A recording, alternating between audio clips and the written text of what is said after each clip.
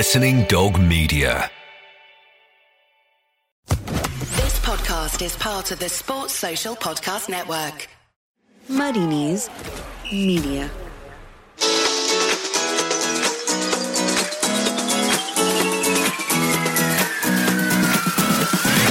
Hello and welcome to the Offside Rule. Woohoo! We're back again. I'm Kate Borsay here to bring you some footballing warmth to these slightly chilly days we've been encountering. And joining me as ever, first up, she is the First Lady of Sky Sports. Well, that's what we call her officially anyway. It's Hayley McQueen. Hi, Hayley.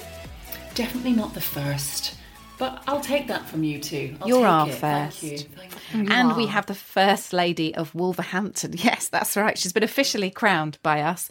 The Black Country's finest commentator, pundit and everything else in between, Lindsay Hooper. I think Jackie Oatley, Susie Perry, lots of others might have something to say about that as well. But not to us. Sometimes it's good to keep it in the family, isn't it, Linz? Well, it's the first time, isn't it, ladies, that we're speaking since the madness that was Sunday. My goodness, I heart football after Sunday. So says all of us. The Premier League, of course, some astounding results there. We all fell in love with the game right all over again, as if we didn't love it enough already. There's a topic loosely related to that later in the show. But for now, how did you take it all in? Linz, what about you? I was at one of the games that didn't have any craziness. I was at Wolves against Fulham. Just a very understated 1-0. Yes. Being a Wolves fan, I was already sort of biting my nails, hoping underneath, I was being professional too, but hoping that we hung on to that 1-0 scoreline. But then the results afterwards, I was driving down the motorway back home and I just couldn't believe it, only to get in and then have the Liverpool result as well. Just unbelievable. What about you, Hayley? Well, for once I thought, do you know what? I'm not going to watch Super Sunday this week. Yes, it's Man United in action live on Sky and they're up against Spurs and it's Jose and all that. But we had the in-laws over. I had my daughter's first birthday. We didn't have a huge party because obviously we're limited to 6, but I was eating cake all day. We were having a lovely time, had a few neighbours dropping in and out. I thought, I'm not going to watch the football. Started, kept kind of checking in on the score. At one point I looked at the score, you know when you think, is this a joke? Yes. And I tried to keep off Twitter because I wasn't sure about what was trending. I didn't want to see what was trending, to be quite frank. It got to the point where it was like, do I just switch it on? It's like, you know, when you pass a car crash and you don't really want to look, but then you feel like you need to look because you need to see what's happening. That's what it felt like me watching Manchester United. It was a very strange weekend. And obviously I had to come into work on the Monday for transfer deadline day, with a lot of the story being the fallout from the weekend's big wins and big defeats as opposed to just, you know, all the transfers. Well, we'll talk more about deadline day in just a minute. I was at work when these results started to roll in. The Manchester United one, I can totally handle that, of course, as a Liverpool fan. But she was on the other foot, wasn't it? For you, Hayley, it was the shock of the United result. For me, it was being at work, preparing for kind of a news-based show, if I'm totally honest. There was a shock aspect to them. And they engaged us and they got everyone talking about it. So much so that my program editor phoned me up and said, you have got to put football in your first half an hour. You need this guest, you need to go and find someone, we need to get this and this and this. And as I said, it's normally a news-based show. We wouldn't normally do a whole lot of sport. But that's how much it lit up the country. And I think, you know, overall, it's that old adage, good news for football, right? Goals definitely get headlines. You don't report very often when it's a brilliant defensive display and it's 0-0 across the board. If we had a Saturday or a Sunday where it's just all 0-0s, do you think we'd get many No. call-ins or No. many phone-in programmes? Probably not. So yeah, I think also you're right. believe if we had stadiums full of fans, we wouldn't be seeing results like this. I can't say why, and it's really hard to sort of say, the fans wouldn't have allowed it. I just think that atmosphere and the different kind of feeling for the players being inside the stadium, I don't know. I just can't see this happening had there been fans in the stadium. Okay. I agree, and I don't think it's just demanding more from the players. I think it's demanding more from the managers as well. I think there was a lot that was left that I don't think, for instance, Klopp or Ollie would have left if the fans had been in the stadium. But I think you're onto something. All right, well, coming up on this week's show, we're playing a little mascot-related game. After Gunnosaurus's roller coaster week, talk about high drama, we'll be empathising with Patrice Evra about the times when we didn't want to be at a football game or just didn't want to be there. And of course, there were a few huge moves in the transfer market on deadline day, and that's where we head to first of all.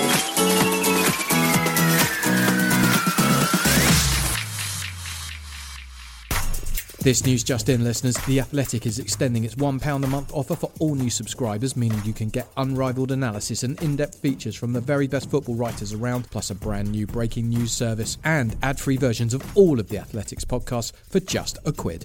This deal won't last forever though, so don't miss out. Sign up today at theathletic.com/offside.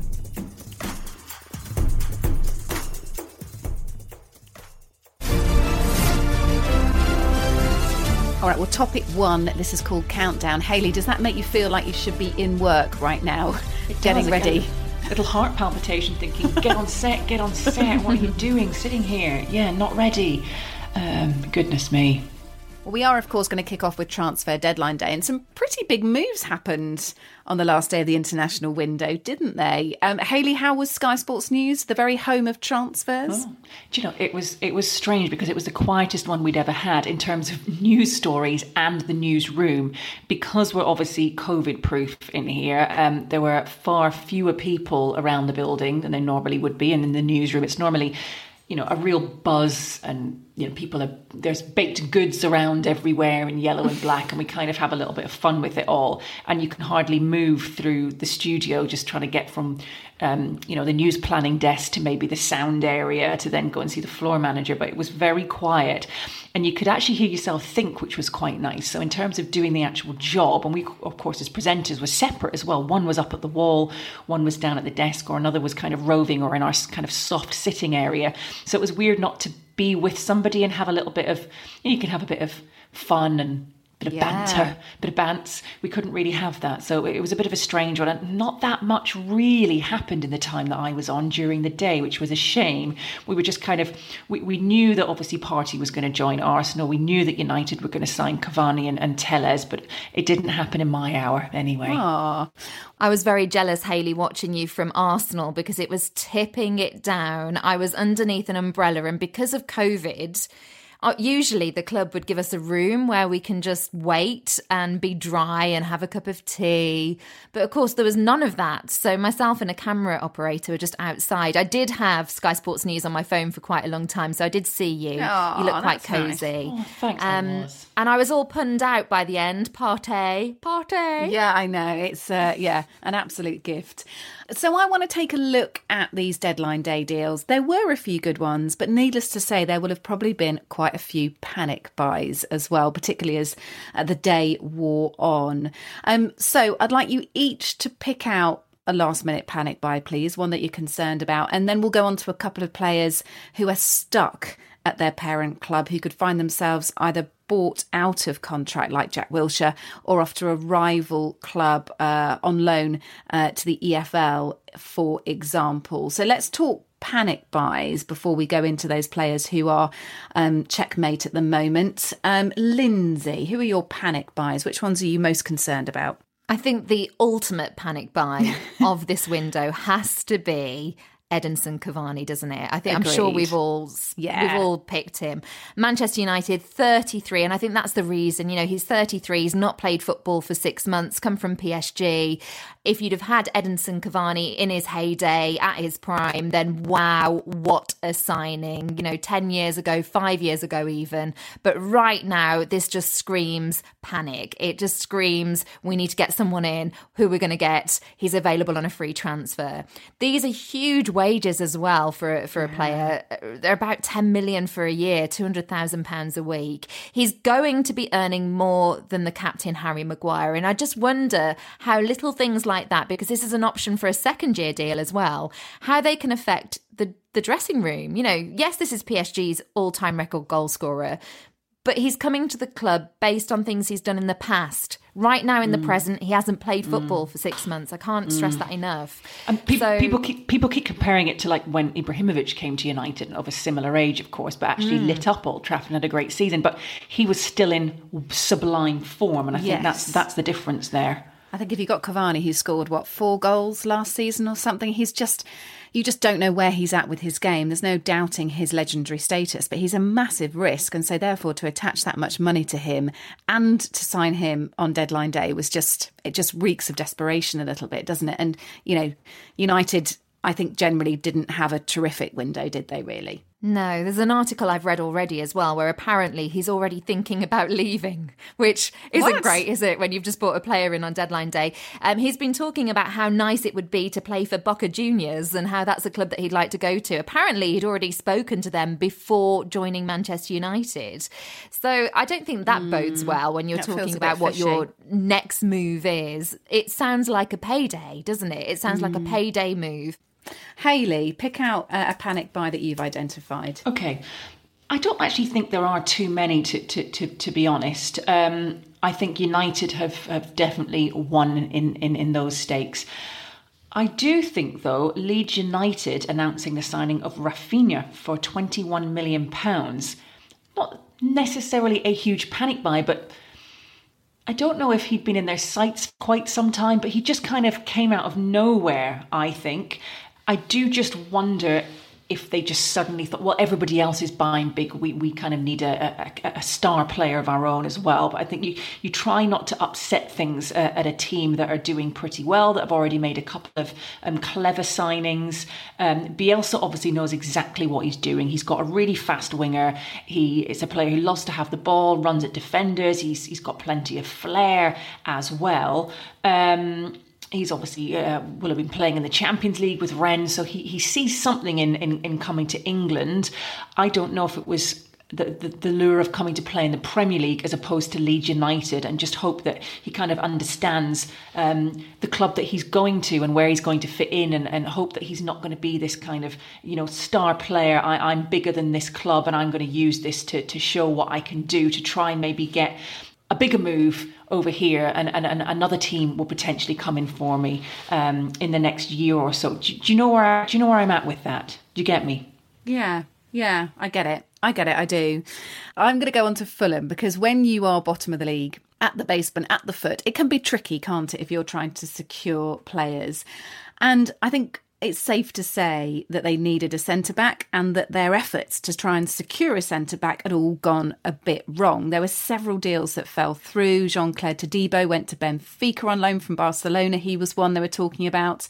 Timo Baumgartel from PSV, he was on the list that they were looking at. Played in the Bundesliga with Stuttgart before moving to Eindhoven, and sort of one of those really, decent German prospects. But he decided that his game wasn't going to improve by moving to Fulham. Ouch. So where did they go instead? Well, Fulham and Tony Khan did manage to sign Lyon's Danish international Joachim Andersen on loan. He was signed for just over 20 million from Sampdoria to Lyon last season, but he's really struggled in League One. And that makes me question whether that's a bit of a panic buy, really. I think he's taking a bit of a punt on him. He did also manage to get Manchester City's Tosin Adarabioyo as well. He was on loan at Blackburn Rovers last season, and he really impressed. But again, there's a massive question mark over his ability. Blackburn's very different to Fulham. The Premier League's very, very different. And in terms of that position, being at the centre of defence, you need someone who's assured, you need someone who knows the flow and the rhythm of the play, and he's still really unproven. So Fulham did manage to get a couple of signings, but there's a massive question mark over whether either is going to be capable. I think Fulham had to bring in players in that position, because defensively they had improved against Wolves, but they've needed a centre-back or one or two for about 2 or 3 seasons now. The thing I will say about Andersen is that a few years ago, he was being touted as one of Europe's really big prospects coming through. And at Lyon, I think it's worth pointing out, he fell off the radar a little bit when they switched to a back 3. He seems to play much better in a back 4. And so it depends really on how Scott Parker lines up. I think he's the sort of centre-back, if he plays a back 4, this could be a real opportunity for him to shine again. But yeah, definitely they did did panic, and they needed to, because they needed to bring some centre-backs in. It's true, isn't it? Do you make a panic buy, or do you just not buy at all? And you can argue that, you know, you need to have something in your locker rather than nothing, even if it is a panic buy. Yeah, and going back to Leeds again, I've just sort of found my notes here, girls. I think as well sometimes what happens is a club have got their heart set on a particular player and they think that's going to happen. It's going to happen. As time goes on, suddenly that player then suddenly isn't coming.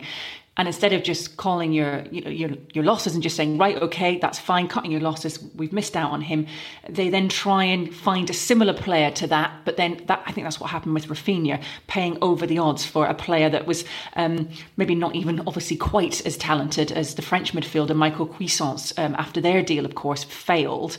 They've already got Pablo Hernandez in midfield. Rafinha obviously helps a little bit in terms of his defensive attributes, something that's, you know, currently not provided by Hernandez. But you just wonder why they've signed him so late and where on earth he's kind of come from. And it just seems like an awful lot of money to be playing for a player. But then if they set aside a certain amount of money for Cuisance of France, then they're probably just thinking, okay, let's just throw money at someone and hope that they actually come here just to kind of fill a little bit of a gap that we think we need to plug. Although they have already spent £90 million on players, Leeds United. My other question to throw at you both, actually, was to do with sentimentality in football. Is there any room for it, girls? Because Southampton taking Theo Walcott back. Yes. It did make me wonder, because they haven't had the start to the season that they wanted. Is this a move that is there to appease the fans a little bit? And I'm not sure that Theo Walcott's going to add anything now at this point. You know, when he started out his career at Southampton, of course, he was electric. Yeah. But you're not getting that now. I mean, one of the major things that Theo Walcott had was his pace. And I'm not saying by any means that he's slow now, but he, of course, isn't as fast as he was when he was 18, 19. And I just don't know. I think they haven't had the start they wanted. And I just don't... This move just made me go a bit, meh. Do you not think that they're going to benefit from the maturity and the example that he's going to set? Because he is a very good professional. He's a very good advert for the club. And it might be a bit of a sentimental move, yes. But are they going to lose out by having him? If it was an option of him or no one else, surely it's better to go with him, to hope that his maturity, maybe he'll have a really nice calming effect on the dressing room there. I don't have a problem with it at all. I think it's as long as he's got something to offer, and I think he does. I don't have a problem with that move at all. I think it's definitely going to help him as a player. He's got the familiarity. I'm sure there'll be lots of people around the club that are probably still there from when he left. But as Lindsay said, you do just worry a little bit about why they signed him. It's like, have you paid all this money out for an ambassador for the club to return? Or are you actually paying for his skills? Let's see. It may re-energise him, and it may, get him, back to kind of regularly playing and loving the game. And he is a really good talent, and it would be a shame just to see him sort of fade away somewhere, wouldn't it? So why not, is my opinion on that one. Did you see, ladies, by the way, a quick add-in from me? It's not like Paddy Power not to capitalise on a good PR opportunity, is it? They assembled a shop front in Manchester. The shop was called Woodwards, and it was described as the window shopping connoisseurs in this particular outlet. It featured the nearly men transfers, Jadon Sancho, Jack Grealish, Erling Haaland, Thiago Alcantara, etc., etc. I thought that was a clever move from Paddy Power. What about those who are stuck, a bit like the fly on Mike Pence's head, if anyone watched the vice presidential debate on Wednesday night? 2 minutes. 2 minutes, that fly. So who is stuck? Who do you think might perhaps be able to engineer a move by the end of the domestic window? So that's October the 16th. I need a player each because we're short on time, ladies. One of the most talked about players every single window, Wilfried Zaha. He's staying put. He's not going anywhere. He's going to be locked down at Crystal Palace. But we'll just talk about him again in January. I'll watch Hayley talk about him again, and then probably again next summer. But we'll keep going. That one will keep rearing its head, I'm sure. And then in terms of someone who could appear, Josh King from Bournemouth. Bournemouth got relegated, of course, last season. And there are clubs, including Fulham and Everton, apparently, still interested in bringing in a striker, backup strikers as well. So I would say that he's got quite high stock. I will pop in with a couple for your team, Hayley. Sitting there waiting to be grabbed. Marcos Rojo is one and Jesse Lingard's the other. He was linked to Porto, or he's being linked to Porto on a season-long loan, Lingard. And for Rojo, well, apparently he did request to terminate his contract. He'd had some interest from Turkey, but Man United, this is all kind of according to what I've read. I don't think any of it's definitive. But it's thought that Manchester United didn't want to do that, didn't agree to that, and instead are thinking about maybe waiting until January to dispense of him. So 2 players stuck there at United. Hayley, what have you got? Yeah, I'm just going to say that there wasn't a lot of offloading, really. I thought Manchester United would be doing that and have to do that, and Chelsea as well. But another player, this is kind of just throwing it really out there. I'm sure you guys probably wouldn't have picked him. Olivier Giroud, he was on the bench at the weekend for Chelsea, wasn't he? And he played his 100th game for France midweek. Well, he earned his 100th cap, scored 2 goals, had an absolutely brilliant game. Both goals were brilliant. Played like he looked, 25 years old, not the age that he's at. I just think, what's Olivier Giroud going to do? He could offer so much more, and he's not going to get the game time that he should be getting for a player that wants to be heavily involved in France's Euro expedition, of course, next summer if they go ahead. Yeah, he's right up there in the all-time French scoring charts, isn't he? I think he's just overtaken Platini. He has, just behind Henry. He was linked with a move to Juve. I don't know, if I were him, I'd probably have gone. OK, ladies, well, I'll wrap that up there. There are still 10 more days left as we record this of the domestic transfer window, so anything could still happen. The list of free agents is growing, isn't it? So hopefully we'll have a few good transfer stories to come. Next up, I'm a footballer. Get me out of here. This is The Offside Rule with Kate Borsay, Lindsay Hooper and Hayley McQueen.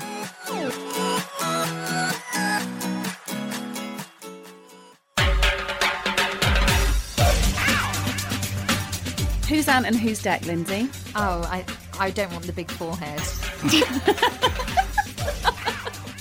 And I was going to say that I didn't want to be the little one, Deck. So can I be the Holly Willoughby who stood in for him? Yes, you absolutely. You got the best deal there. Yeah. Thanks. I got a good deal. Yeah. I'm a footballer. Get me out of here then. So in a terrific weekend in the Premier League, United and Liverpool both lost by hefty margins. Thank you, producer Abby, for reminding me of this. And a West Ham side scoring multiple goals. What about that? Football's gone mad, it seems. But one man who didn't take well to any of these storylines was Patrice Evra, who just, well, quite frankly, looks shell-shocked by Man United's performance against Spurs, that 6-1 loss. Here's what Evra said post-match. I really would like to end up my contract with Sky because it's my second game. I'm a positive person. And I never want to talk about United because when you tell the truth, it can hurt. And I'm passionate and I love my club. How did that go down at Sky Sports, Hayley? Are we allowed some inside gossip? Flipping heck. I just think Patrice, I was like, he does have a good sense of humour, mind you. But yeah. But he wasn't joking though, was he? No, I think he's obviously finding it very, very hard and trying to, he because he is such a positive person, he's got his Monday motivation and I love this game. I don't know if you follow him on social media, I'm sure everybody does. And he's brilliant. He kind of lights up the week. I think he's finding it terribly hard to sit there and criticise a team that he still obviously loves so dearly, which to lots of viewers is probably very amusing, but to Manchester United fans who don't want to hear their beloved Patrice Evra criticise their team, might not happen now. He's gone. Bye, Patrice. Sorry. It was short but lovely. So after that shock admission from Mr. Evra, I wanted to know, ladies, whether there were any times when you too have been left feeling just like him and really wanting to be anywhere else but in terms of football. Lindsay? Well, not very many times. I've had to really think hard because we love it, don't we? This is why we do this job. We absolutely love it. But I suppose an easy one for me to pull out, and this was me watching on television from my flat in Richmond at the time. And I remember watching Wolves playing West Brom. It was on Sky, and this was back in 2012. And it was the middle of February. And we were beaten 5-1 at Molineux. This is our big derby game. Peter Odemwingie scored a hat-trick in this match. And Mick McCarthy was sacked afterwards. And you know how much I love Mick McCarthy at the time. Yes. And I needed distraction so much from this match, and I just didn't want to watch. It was one of those where it's on and I can't really turn it off, but it is torture. That I was starting a world sailing tour, which I was presenting later that year. And when I say later that year, it wasn't starting until May. And I found myself scrambling around in the loft, getting the suitcase down to try and find something to do, just to distract myself. Yeah, just anything than watching these goals. I mean, I think that started happening at 3-1. I just thought, oh no, and started looking for anything to do. I mean, it's never been so clean, my flat, than that afternoon. What about you, Hayley? Oh my goodness. Well, mine is probably the first time that... the first time I was ever given the opportunity to interview Sir Alex Ferguson in a post-match scenario, okay? So it was the League Cup. Man United were playing Coventry, and it was Ian Dowie's Coventry. United had beaten Chelsea at the weekend. Sir Alex had changed his entire team from the win at the weekend, but they still had a pretty strong team. I mean, they had Gerard Piqué in there, Kuszczak was in goal, Nani was there, Evans was in the back, Carrick actually came on for him, Chris Eagles, okay, and Dong, maybe not two of our best players ever in the history of Manchester United, but Anderson, Bardsley, Wes Brown as well in the side, and they were up against a Coventry side that, you know, okay, there were 11,000 fans in the stadium, but United should have won this game. And I was sitting there just thinking, okay, this is great. I can ask some questions about who they would like to face next in the Cup, what it was like to beat Coventry. I was hoping for a few goals, and it was at Old Trafford as well, and they lost 2-0, and it was quite a bad defeat as well. Nani, who they just signed for £17 million from Sporting Lisbon, who kind of turned out to be not too bad a signing. He was never going to be Cristiano Ronaldo. Was a little bit of a flop in that game. His final ball was just terrible. He had a good few chances, which he completely fluffed. It was Michael Mifsud with both of the goals for Coventry in either half.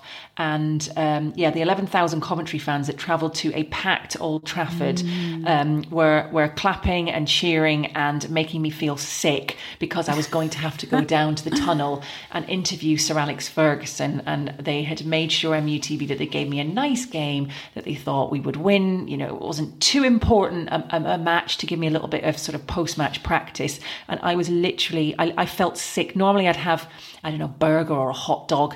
I couldn't even eat during the game before going to do all the post-match stuff, because you get really busy, then you're going back to the office and you're editing and you're doing stuff. I just felt sick to my stomach because it was bad. It was really bad. And he was absolutely furious. He came sort of chewing his gum 100 miles an hour into the kind of area where he does his interviews. He chatted to the BBC, and then it was ours. And I was thinking, oh God, we're the in-house club channel. I've just got to maybe think of some of the positives here. And I remember sitting there thinking, I was sat there with kind of like a blank piece of card. I was going to scribble some notes down about some of the positives. I just couldn't come up with anything. And they'd crashed out at the same stage, I think, the season before to Southend as well. So doubly as bad in the League Cup. There's nothing worse, is there, ladies, when you manage to get to, especially if you work in football as well, and your weekends and your game times limited in terms of recreational watching for fun. And when your team reaches the League Cup final, obviously you want to go. And me and another friend have made a huge effort to get to Wembley. We'd organised it, time off work. And this is in 2016 for the League Cup final, Liverpool versus Manchester City. And I don't say this many times, but it was one of those painful games where I just sort of wish I hadn't bothered. And I hate saying that, but having equalised against City late on in the game, it went to penalties, and it started so well with Emre Can scoring his. City missed their first one through Fernandinho, and it was just one of those games where you sort of hope raises, hope falls, hope raises, hope. It was just an emotional roller coaster, and it was exhausting. And then there was just a succession of penalty misses. Lucas, Coutinho, Lallana.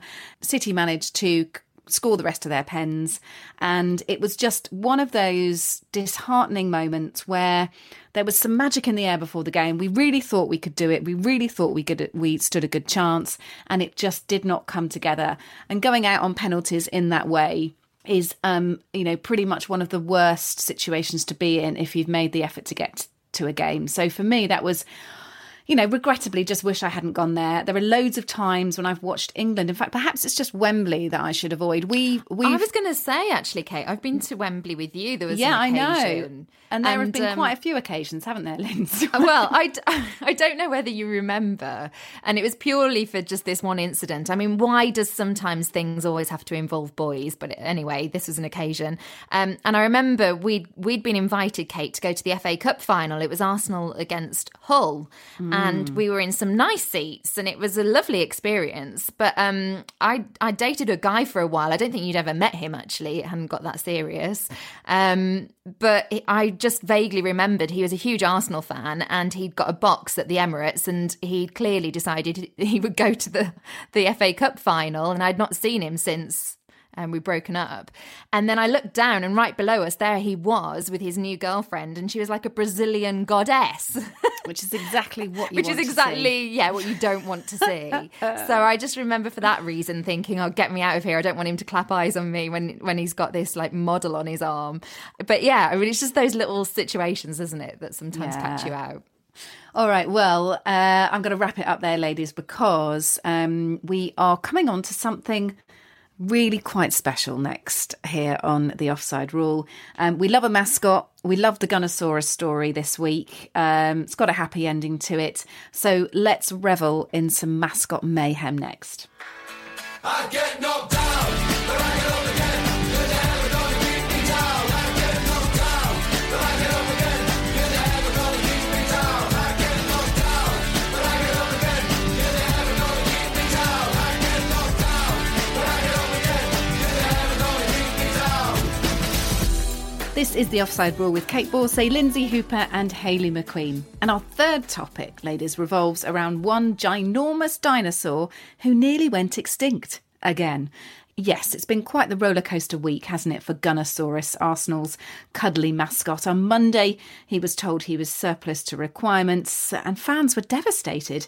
On Tuesday, it was all change. Mesut Ozil stepped up and said he'd pay for Gunnosaurus to still be at games as long as Ozil was there. An absolute PR fail for Arsenal then turned into great work by Mesut to try and win back some favour from the Arsenal fans. As a result of all this, we've gone quite crazy and nostalgic about mascots, and it's time we put our knowledge to the test. So we're each going to think of a mascot, and the other two have got 3 questions each maximum to work out who the other is thinking of. The caveat to this is that the questions can only be yes/no questions. Do we understand? Correct. Yes. Good. Yes or no, remember? Yeah. Okay, and you can play along with this at home, folks. I've no idea how this is going to go. This is producer Abby's suggestion. And I'm going to kick off by getting you to ask me for my mascot. I would like to ask, are you a bird? No. Ooh. Do you belong to a Premier League club? Yes. Are you in the London area? No. Are you a carnivore? No. Do you wear blue? No. This is really hard. Oh, are you an insect? No. Oh, that's all your questions done. You can give me a couple of random guesses. Tell us a little bit about the mascot. I don't think that's allowed. Producer Abby's going to get very angry with me. Would you just both like to take a punt? You can each have a guess based on what you've heard. What about Sammy the Saint of Southampton? No. Oh, he's one of my favourites. He's a cuddly dog. No. I think it might be the boiler from... Correct! Oh! How did you guess that? No? Yes! That was amazing. I think we might be telepathically linked. Score 1 to Lindsay Hooper. Who's going to go next, ladies? Who can try and replicate? Myself and Hayley, the pressure's on now, Hayley, for us. Okay. Who wants to go On. next? I've got mine lined up. Okay. All right, Lindsay, you go first. We might have a bit of repetition with questions here, just so you know, because there's only so many you can go with. We can keep it punchy. With mascots. I might start with, is this an animal? No. Okay. Is this a team at the top half of the Premier League table? Do you know what? At the time of recording this, they're not in the top half. But they have consistently been very much in the top half. No, you're not allowed to say anything late. else apart from that, Hayley. You're going to give it away. Do you not think this would have been better if we could have just given some little facts about the mascots? Too late now. Lindsay, what's your question? Well, seeming as we're going with the top half, I think we should go down the colour route, Kate. So shall we go with, is it blue? Yes. I think I know it after 3. Okay. It's not in the top half of the Premier League at the time of recording. No, that's correct. And it's blue. Yeah. And it's not an animal, so it's not Stamford the Lion. It's not an animal. No. And it's not Filbert the Fox. No. No. So it can only really be another one, can't it? Yeah. Is there only one of them? No, there's 2. These were sick. But this is the main one, but they do have a partner. I wasn't so sure about the partner, so maybe I haven't got this right. But I thought it was Moonchester. Yes, it is. Because Moonchester's an alien, you see. But Moonchester has a partner, Moonbeam. And Yet another point for Lindsay Hooper. Well I have done, to Lindsay. admit, Moonbeams passed me by, but I did know Moonchester. Okay, Lindsay, is it a team in the top half of the Premier League table? Oh gosh, right now? Yes, they are. Right now. Is it a bird? Is it a plane? Is it a bird? It's not a bird. Oh, I'm just obsessed with birds, aren't I? Is it an animal? No. What? Is it an insect? No. Oh, I was thinking of Bertie the bee there because the bee is an insect, obviously. Is it? Dogs. I know. It's not an animal. Is it a London club? Is it a London club? Yes. Okay. Have we asked all our questions? I think Hayley Yes. might have had 4 there. Oh God! Oh no! I know who it is. I know who it is. So it must be the Spurs mascot, right? No. What? Is it my chance then? Oh, It's West it's Ham. the Hammerhead. Hammer. Yes. I think that was quite painful, wasn't it? Thank you for bearing with us. If you turned off, bad luck. I think it's safe to say that Lindsay won that one. Any other game ideas? Please send them our way, and we'll play it for you next time. We're Slightly running more out of exciting ideas. manner. All right, ladies. Well, it is time to trot on tout suite. That means straight away in French, Lindsay, not to be followed by Mange 2, Rodney, and get straight on to any other business. So, any other business, the stories you may have missed from during the week. And as this is broadcast on Union Jack and Jack Radio every Friday at 3 p.m, didn't you know?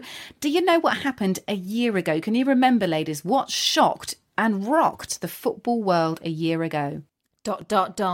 It's Rebecca Vardy's account. That's what it was. Well, Colleen Rooney has been busy beavering away, working on her defence, should this reach the High Court, whilst Rebecca, well, she is set to appear on Dancing on Ice. It continues. I've seen Colleen with her dossier, by the way. She looks very important indeed with it. Anyway, that was a year ago today. What else have you got for me? Something for the future. Portugal and Spain are going for a joint World Cup bid for 2030. How good would that be? Very good. I suggest we get straight onto the holiday. Well, we can't go anywhere. But anyway, if we're If you're COVID suggesting free, the Holiday we need a Inn. villa. We need a villa for that. We need a villa. Yeah. Hayley. Well, mine is also a story about a wag, and it's Romero's wag. He obviously plays for Manchester United. He's been there since 2015. He's played 61 times for the club, and he was hoping to get a move away in the window, and if not, then maybe deadline day. He was keen to join Everton, we believe, but the move was denied. He stayed with United. They wanted £10 million for him. They were trying to get him out on loan, but his Argentinian wife, very beautiful, has taken to her social media account to post what she thinks of it all. And this is where he can blame it on her, basically. He was like, I didn't post anything about wanting to leave. Sergio Romero worked hard for his club. Last trophy they won, they lifted it with him. He helped the team reach 4 finals, semi-finals, and then he was left on the bench only to lose them all. It is time for them to return the opportunity and let him go. And in big capital letters, respect for once. with a lot of exclamation marks. She's so she is thoroughly frustrated, isn't she? Not happy at all about him wanting to basically get a move. He's in the final year of his contract. He's 33 years old. And they've just decided, to keep him there, potentially just sitting on the bench whilst his wife is not happy at all. Sounds like she's decided enough is enough. Enough is enough if we stick to that theme. Women in Football, the brilliant organisation that bring women working in the football industry together, be they broadcast, reporter, be they behind the scenes, be they coaching staff, referees, whatever connection they have to football. There is a huge group of women now involved, and they have just released the results of a survey that they conducted amongst their members. Over 4,000 people, I think, replied to this one. The not so good is that 66% of women working in football say that they've experienced some form of gender discrimination, and only around 12% actually reported it. So by highlighting these figures, Women in Football is trying to say, look, it goes on and we can't ignore it and we need to start addressing it. So there's some really important research there done by Women in Football, and there's an article up on our website. We got an interview with Jackie Oatley, who talked us through it. We spoke to her about her take on it, and that is on offsiderulepodcast.com. Jessie Parker Humphrey is putting that together, so check that out. And on that note, I'm going to round up and say to my very best of ladies, thank you very much for both joining us and imparting upon your wisdom. Hayley, I know you're whizzing off to Sky Sports, so we'll be brief. How does someone rate and review us, Lindsay? They go wherever they get the show and they leave a 5-star review. It would be lovely to get a little write-up as well, because it does help people find us and spread the word. So we've had another one this week, I've seen. I haven't got it to hand, but we will make sure we read a few out soon. Yes, and there's our social media accounts as well. Hayley at Offside Rule Pod, a terrific job done on transfer deadline day again. Yes, they were excellent, providing a lot of updates, and make sure you come and follow Offside Rule on Twitter, and we're on Instagram as well too. All right, well, ladies, it's International Week, so it means that there'll be a little bit of rest and respite going on amongst some of our football colleagues. For you at home as well, have a lovely weekend. We'll see you next week. Bye-bye. Bye-bye. You've been listening to The Offside Rule, part of the Athletic Podcast Network. Keep up to date with everything offside at offsiderulepodcast.com and by following at Offside Rule Pod on Twitter and Insta. Check out all of the Athletics football podcasts on Apple, Spotify and the usual places, or listen ad-free on the Athletic app. The Offside Rule is a Muddy Knees Media production.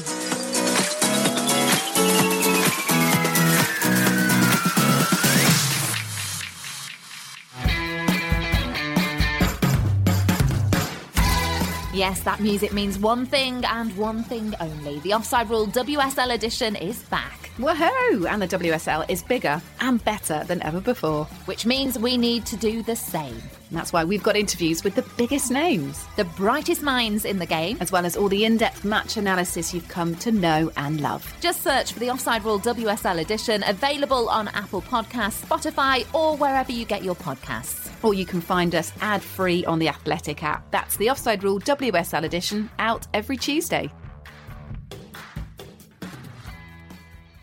Muddy Knees Media. Sports Social Podcast Network.